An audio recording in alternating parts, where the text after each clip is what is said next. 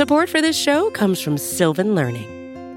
When children love learning, they can tackle any challenge life throws at them. Sylvan's Insight Assessment can help you determine if your child is ready for what's ahead. It can also identify gaps in learning and point out areas that could be of concern for your child so they can tackle what's to come. And right now, it's the best price of the year at $29. Go to sylvan29.com to learn more and get your child's assessment for only $29. That's SYLVAN 29.com. Ukraine Explained. It's Ukraine Explained.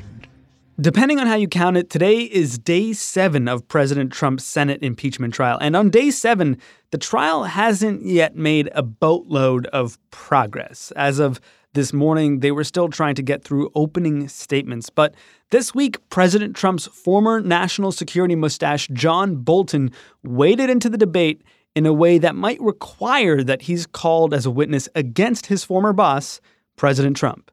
Vox's Andrew Prokop has been glued to the television since this whole thing began, and today he's going to take us through the motions, starting with the start. Hello. So the Democrats went first. What did they have to say? So they took nearly 24 hours over 3 days to lay out their case.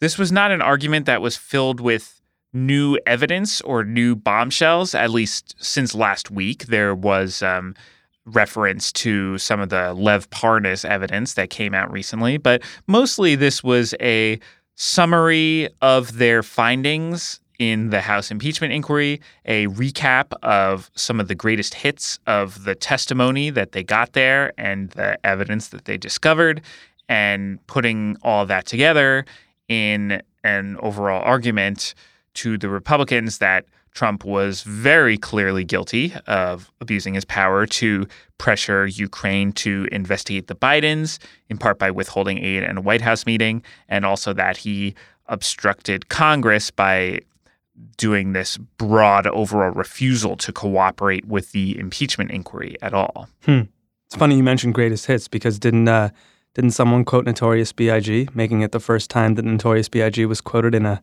Senate impeachment trial? Yes, that was Representative Hakeem Jeffries of New York. And we are here, sir, to follow the facts, apply the law, be guided by the Constitution, and present the truth to the American people. That is why we are here, Mr. Sekulow. And if you don't know, now you know. So the Democrats didn't necessarily update very much of their status quo from what we saw in the House impeachment hearings. Yeah, they think they had a strong case already. A spin that they put on it was that there were some gaps in the case and things they didn't know about, which they used to argue this is why you should call witnesses. And when this was happening in the House, there were tons of contentious moments. Are contentious moments a thing in the Senate?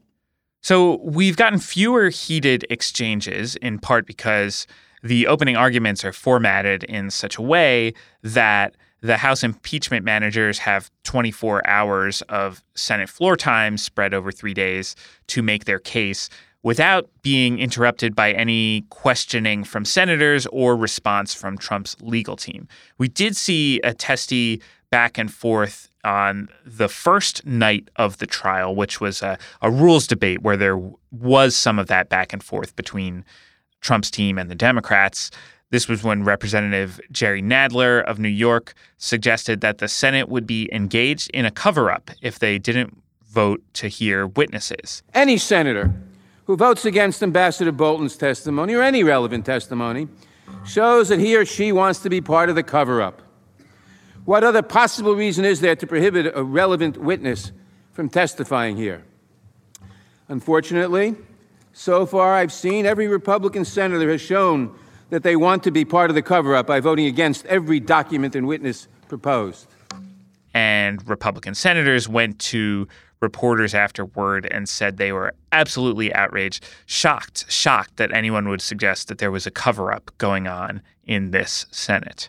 Didn't Chief Justice John Roberts also reprimand Jerry Nadler for saying that? Yeah, so Trump's team gave their own testy response, And then Chief Justice Roberts spoke up and made what's pretty much been his only direct comment on the trial proceedings so far. In the 1905 Swain trial, a senator objected when one of the managers used the word pettifogging, and the presiding officer said the word ought not to have been used.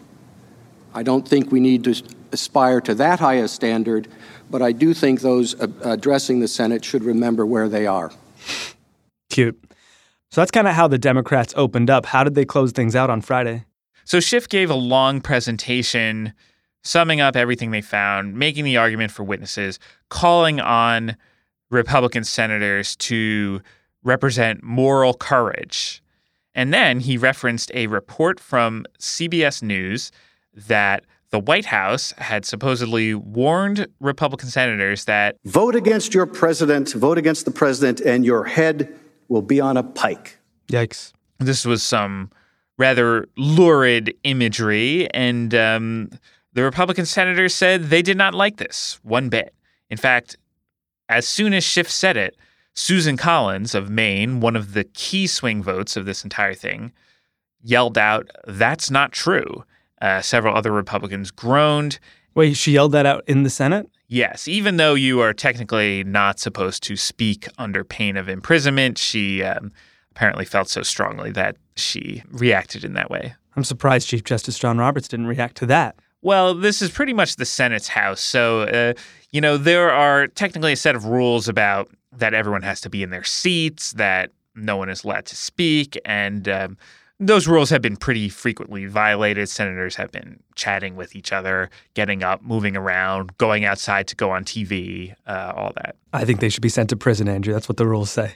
Gotta follow the rules. Okay, so that's the Democrats. How do President Trump's lawyers respond beginning on Saturday? So President Trump himself was not at all happy that the impeachment managers used all 3 days of their allotted time. He complained in a tweet that his opening arguments would have to start Saturday, which is Death Valley for TV, ratings-wise. So what they ended up doing on Saturday was agreeing to a shortened session where Trump lawyer Jay Sekulow called this a trailer for the arguments that senators would see next week. So they did a basic overview pointing out, among other things, that no witnesses called by the Democrats had actually testified that Donald Trump himself had personally tied withholding Ukraine aid to investigations. So then on Monday, we had the whole lineup of Trump's defense team roster making their case on the floor of the Senate. You had Ken Starr, who gave this lengthy presentation. The Senate is being called to sit as the high court of impeachment all too frequently. Indeed, we are living in what I think can aptly be described as the age of impeachment. That was a bit confusing. He seemed to be arguing that impeachment was bad, and he was sort of an odd messenger for that, given his role in Bill Clinton's impeachment. But anyway, you also had Alan Dershowitz making a case based on his reading of the Constitution. I will argue that our Constitution and its terms, high crimes and misdemeanors, do not encompass the two articles charging abuse of power and obstruction of Congress. A lot of impeachment scholars disagree with him on this. And then there was Jane Raskin, who we haven't seen too much of, but she was one of Trump's lawyers in the Mueller probe, working with Rudy Giuliani, and continues to represent Trump. And she defended Rudy Giuliani on the floor of the Senate. She said that the House managers would have you believe that Mr. Giuliani is at the center of this controversy. They've anointed him the proxy villain of the tale, the leader of a rogue operation. Their presentations were filled with ad hominem attacks and name-calling. Cold-blooded political operative, political bagman. But I suggest to you that he's front and center in their narrative for one reason and one reason alone: to distract from the fact that the evidence does not support their claims. And then there was also the former Attorney General of Florida, Pam Bondi, who used her section of time to argue that the Bidens and their connection to the natural gas company Burisma really were corrupt and worthy of investigation. Hunter Biden's decision to join Burisma raised flags almost immediately.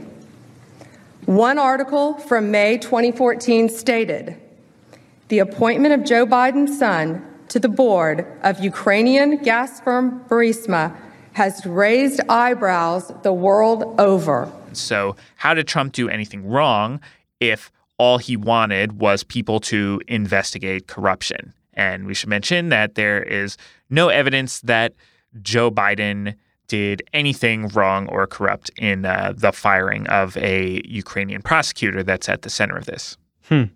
Was this basically what you expected? Yeah, it's pretty much what we would have expected.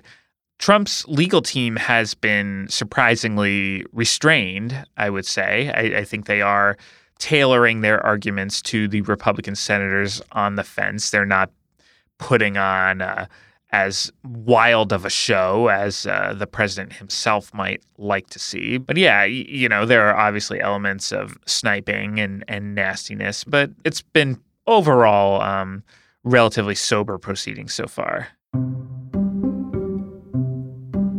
One point that Trump's legal team did keep coming back to was that no witness called by Democrats had ever testified that they heard or saw Donald Trump personally link the blocking of military aid to Ukraine to his demand for investigations. But all of that could change if a certain someone shows up? Yes. The problem with that argument is that we got news that there is a very well-known, high-profile potential witness who very much wants to testify before the Senate, who would say just that he, in a conversation with Trump, saw Trump link the aid to Ukraine to investigations.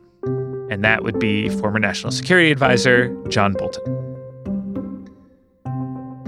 More with Andrew and John and Sean in a minute on Today Explained.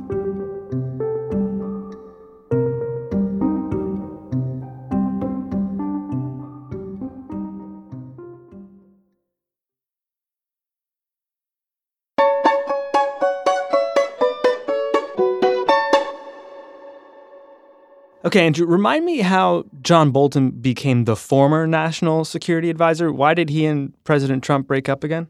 We all remember John Bolton, Republican national security stalwart, superhawk, loves aggressive military action all over the world. And Trump brought him into the administration in March 2018 as National Security Advisor, but they ended up clashing in that role. He was very unhappy with Trump's relatively less interventionist instincts on Syria policy, on Afghanistan policy, and he also, it turns out, had a bit of a problem with Trump's effort to block $391 million in military aid to Ukraine. So due to some combination of all this, they had a falling out, and Bolton, depending on who you asked, either resigned or was fired in early September, which happened to be just as this Ukraine scandal was breaking.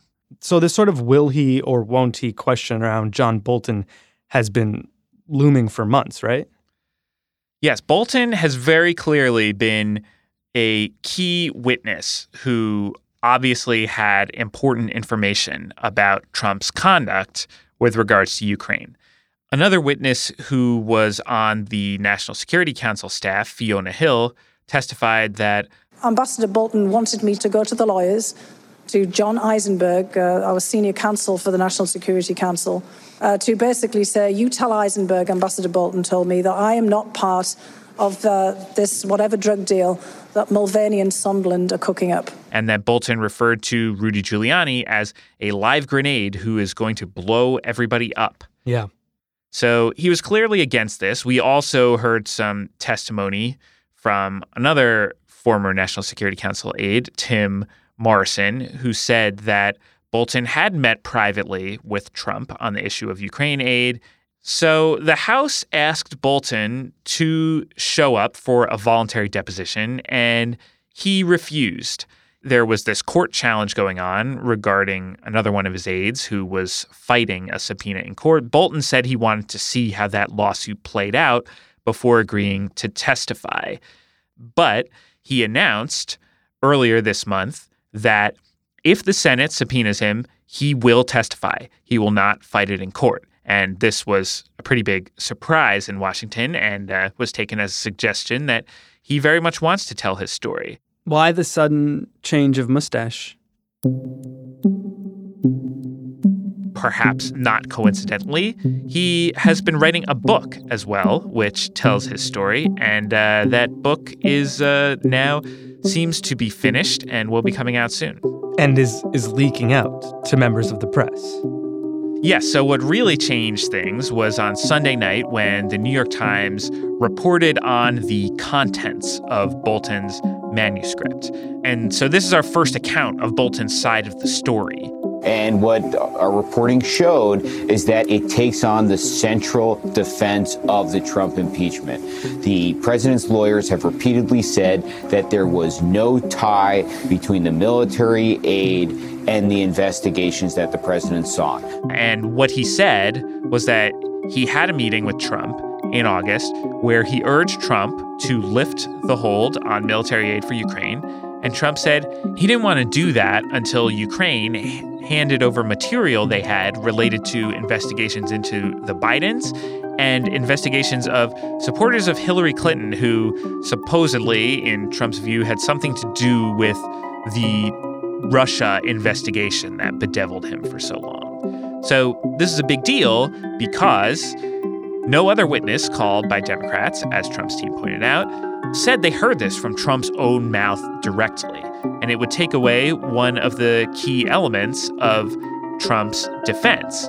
Which is a defense that his attorneys continue to make in the Senate right now in this trial. Yes, the day after the Bolton news came out, Jay Sekulow went to the floor of the Senate and repeated the assertion that not a single witness testified that the president himself said that there was any connection between any investigation and security assistance, a presidential meeting, or anything else. Which basically seemed to be thumbing his nose at the Senate and almost daring them to call the person who we now know seems to be willing to testify the exact opposite. The timing of this manuscript being leaked and even this book being written is kind of incredible, right?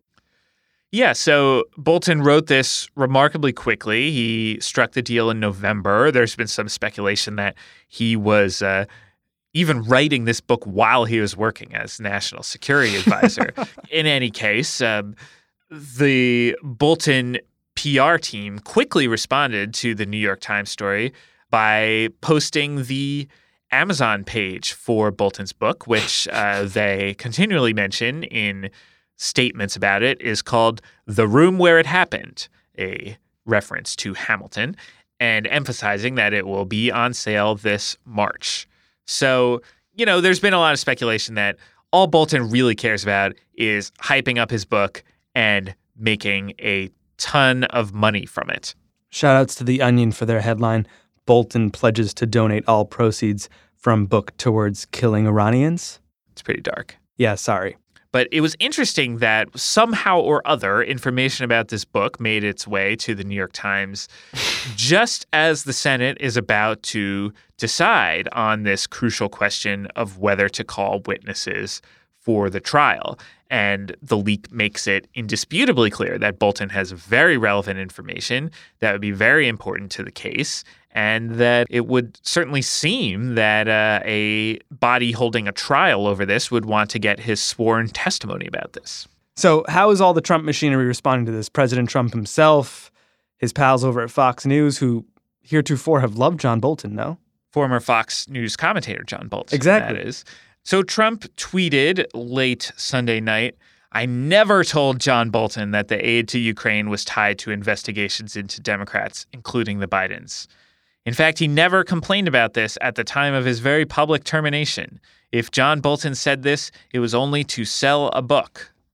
I believe Lou Dobbs on Fox Business put up various slides showing Bolton had the same agents for his book as Comey did. So, Bolton, Comey, they're all working together against Trump and trying to smear him in the press and blah, blah, blah. John Bolton himself has been reduced to a tool for the radical Dems and the deep state with his allegation that the president once told him that the aid to the Ukraine was entirely dependent on whether or not Mr. Zelensky carried out investigations of his political opponents. But we've seen in the larger conservative world, we've seen an interesting divide between commentators and outlets who have been calling Bolton a liar, calling him even a warmonger, and then others who, based on their long association with and knowledge of John Bolton, who say that, well, he probably wouldn't be lying about this.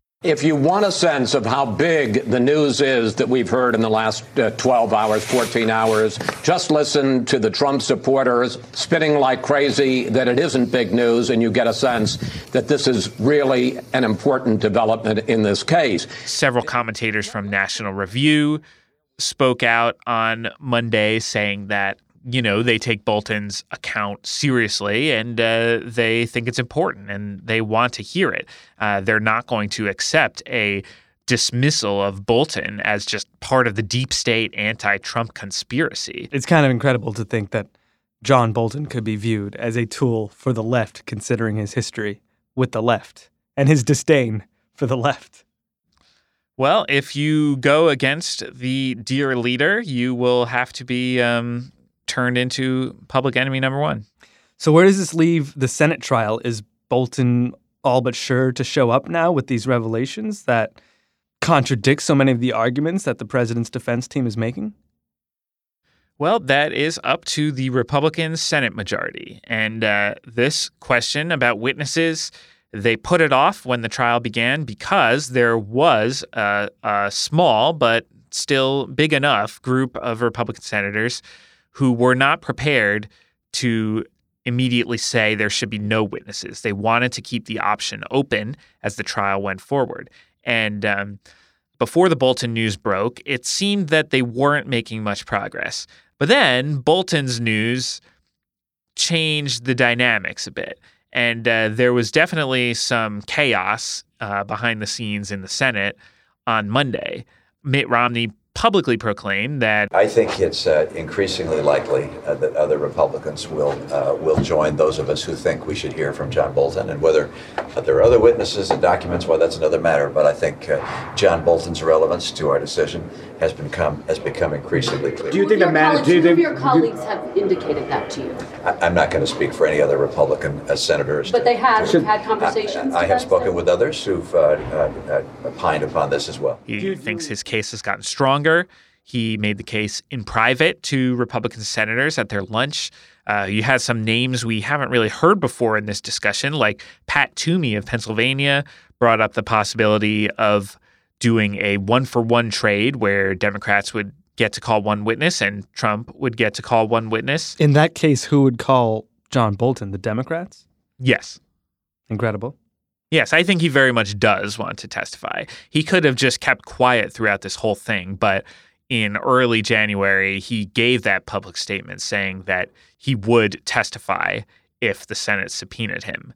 And if the votes do end up being there to call witnesses, I think McConnell would put a lot of pressure on Trump to just rip off the Band-Aid, let Bolton testify. They're nowhere close to the 2/3 vote in the Senate that would be needed to remove him from office. So what's the worst that could happen? So even if John Bolton rolls into the Senate, let's say, I don't know, next week, and says there was a quid pro quo, I was in the room where it happened, you still think President Trump's going to be acquitted? Absolutely. Republicans have made their peace with defending Trump at this point. Trump continues to remain overwhelmingly popular with Republican voters. So Republican senators see their future careers and the GOP's performance in 2020 as yoked to Donald Trump, and they're not going to rock that boat. So much for the legitimacy of the trial. Who says it has any legitimacy? The question was asked by Mr. Sekulow. as he opened before this distinguished body. Why are we here? Let me see if I can just posit an answer to that question. We are here, sir, because President Trump pressured a foreign government to target an American citizen for political and personal gain. We are here, sir, because President Trump solicited foreign interference in the 2020 election and corrupted our democracy. We are here, sir, because President Trump withheld $391 million in military aid from a vulnerable Ukraine without justification in a manner that has been deemed unlawful. We are here, sir, because President Donald Trump elevated his personal political interests and subordinated the national security interests of the United States of America. We are here, sir, because President Trump corruptly abused his power and then he tried to cover it up. And we are here, sir, to follow the facts, apply the law, be guided by the Constitution, and present the truth to the American people.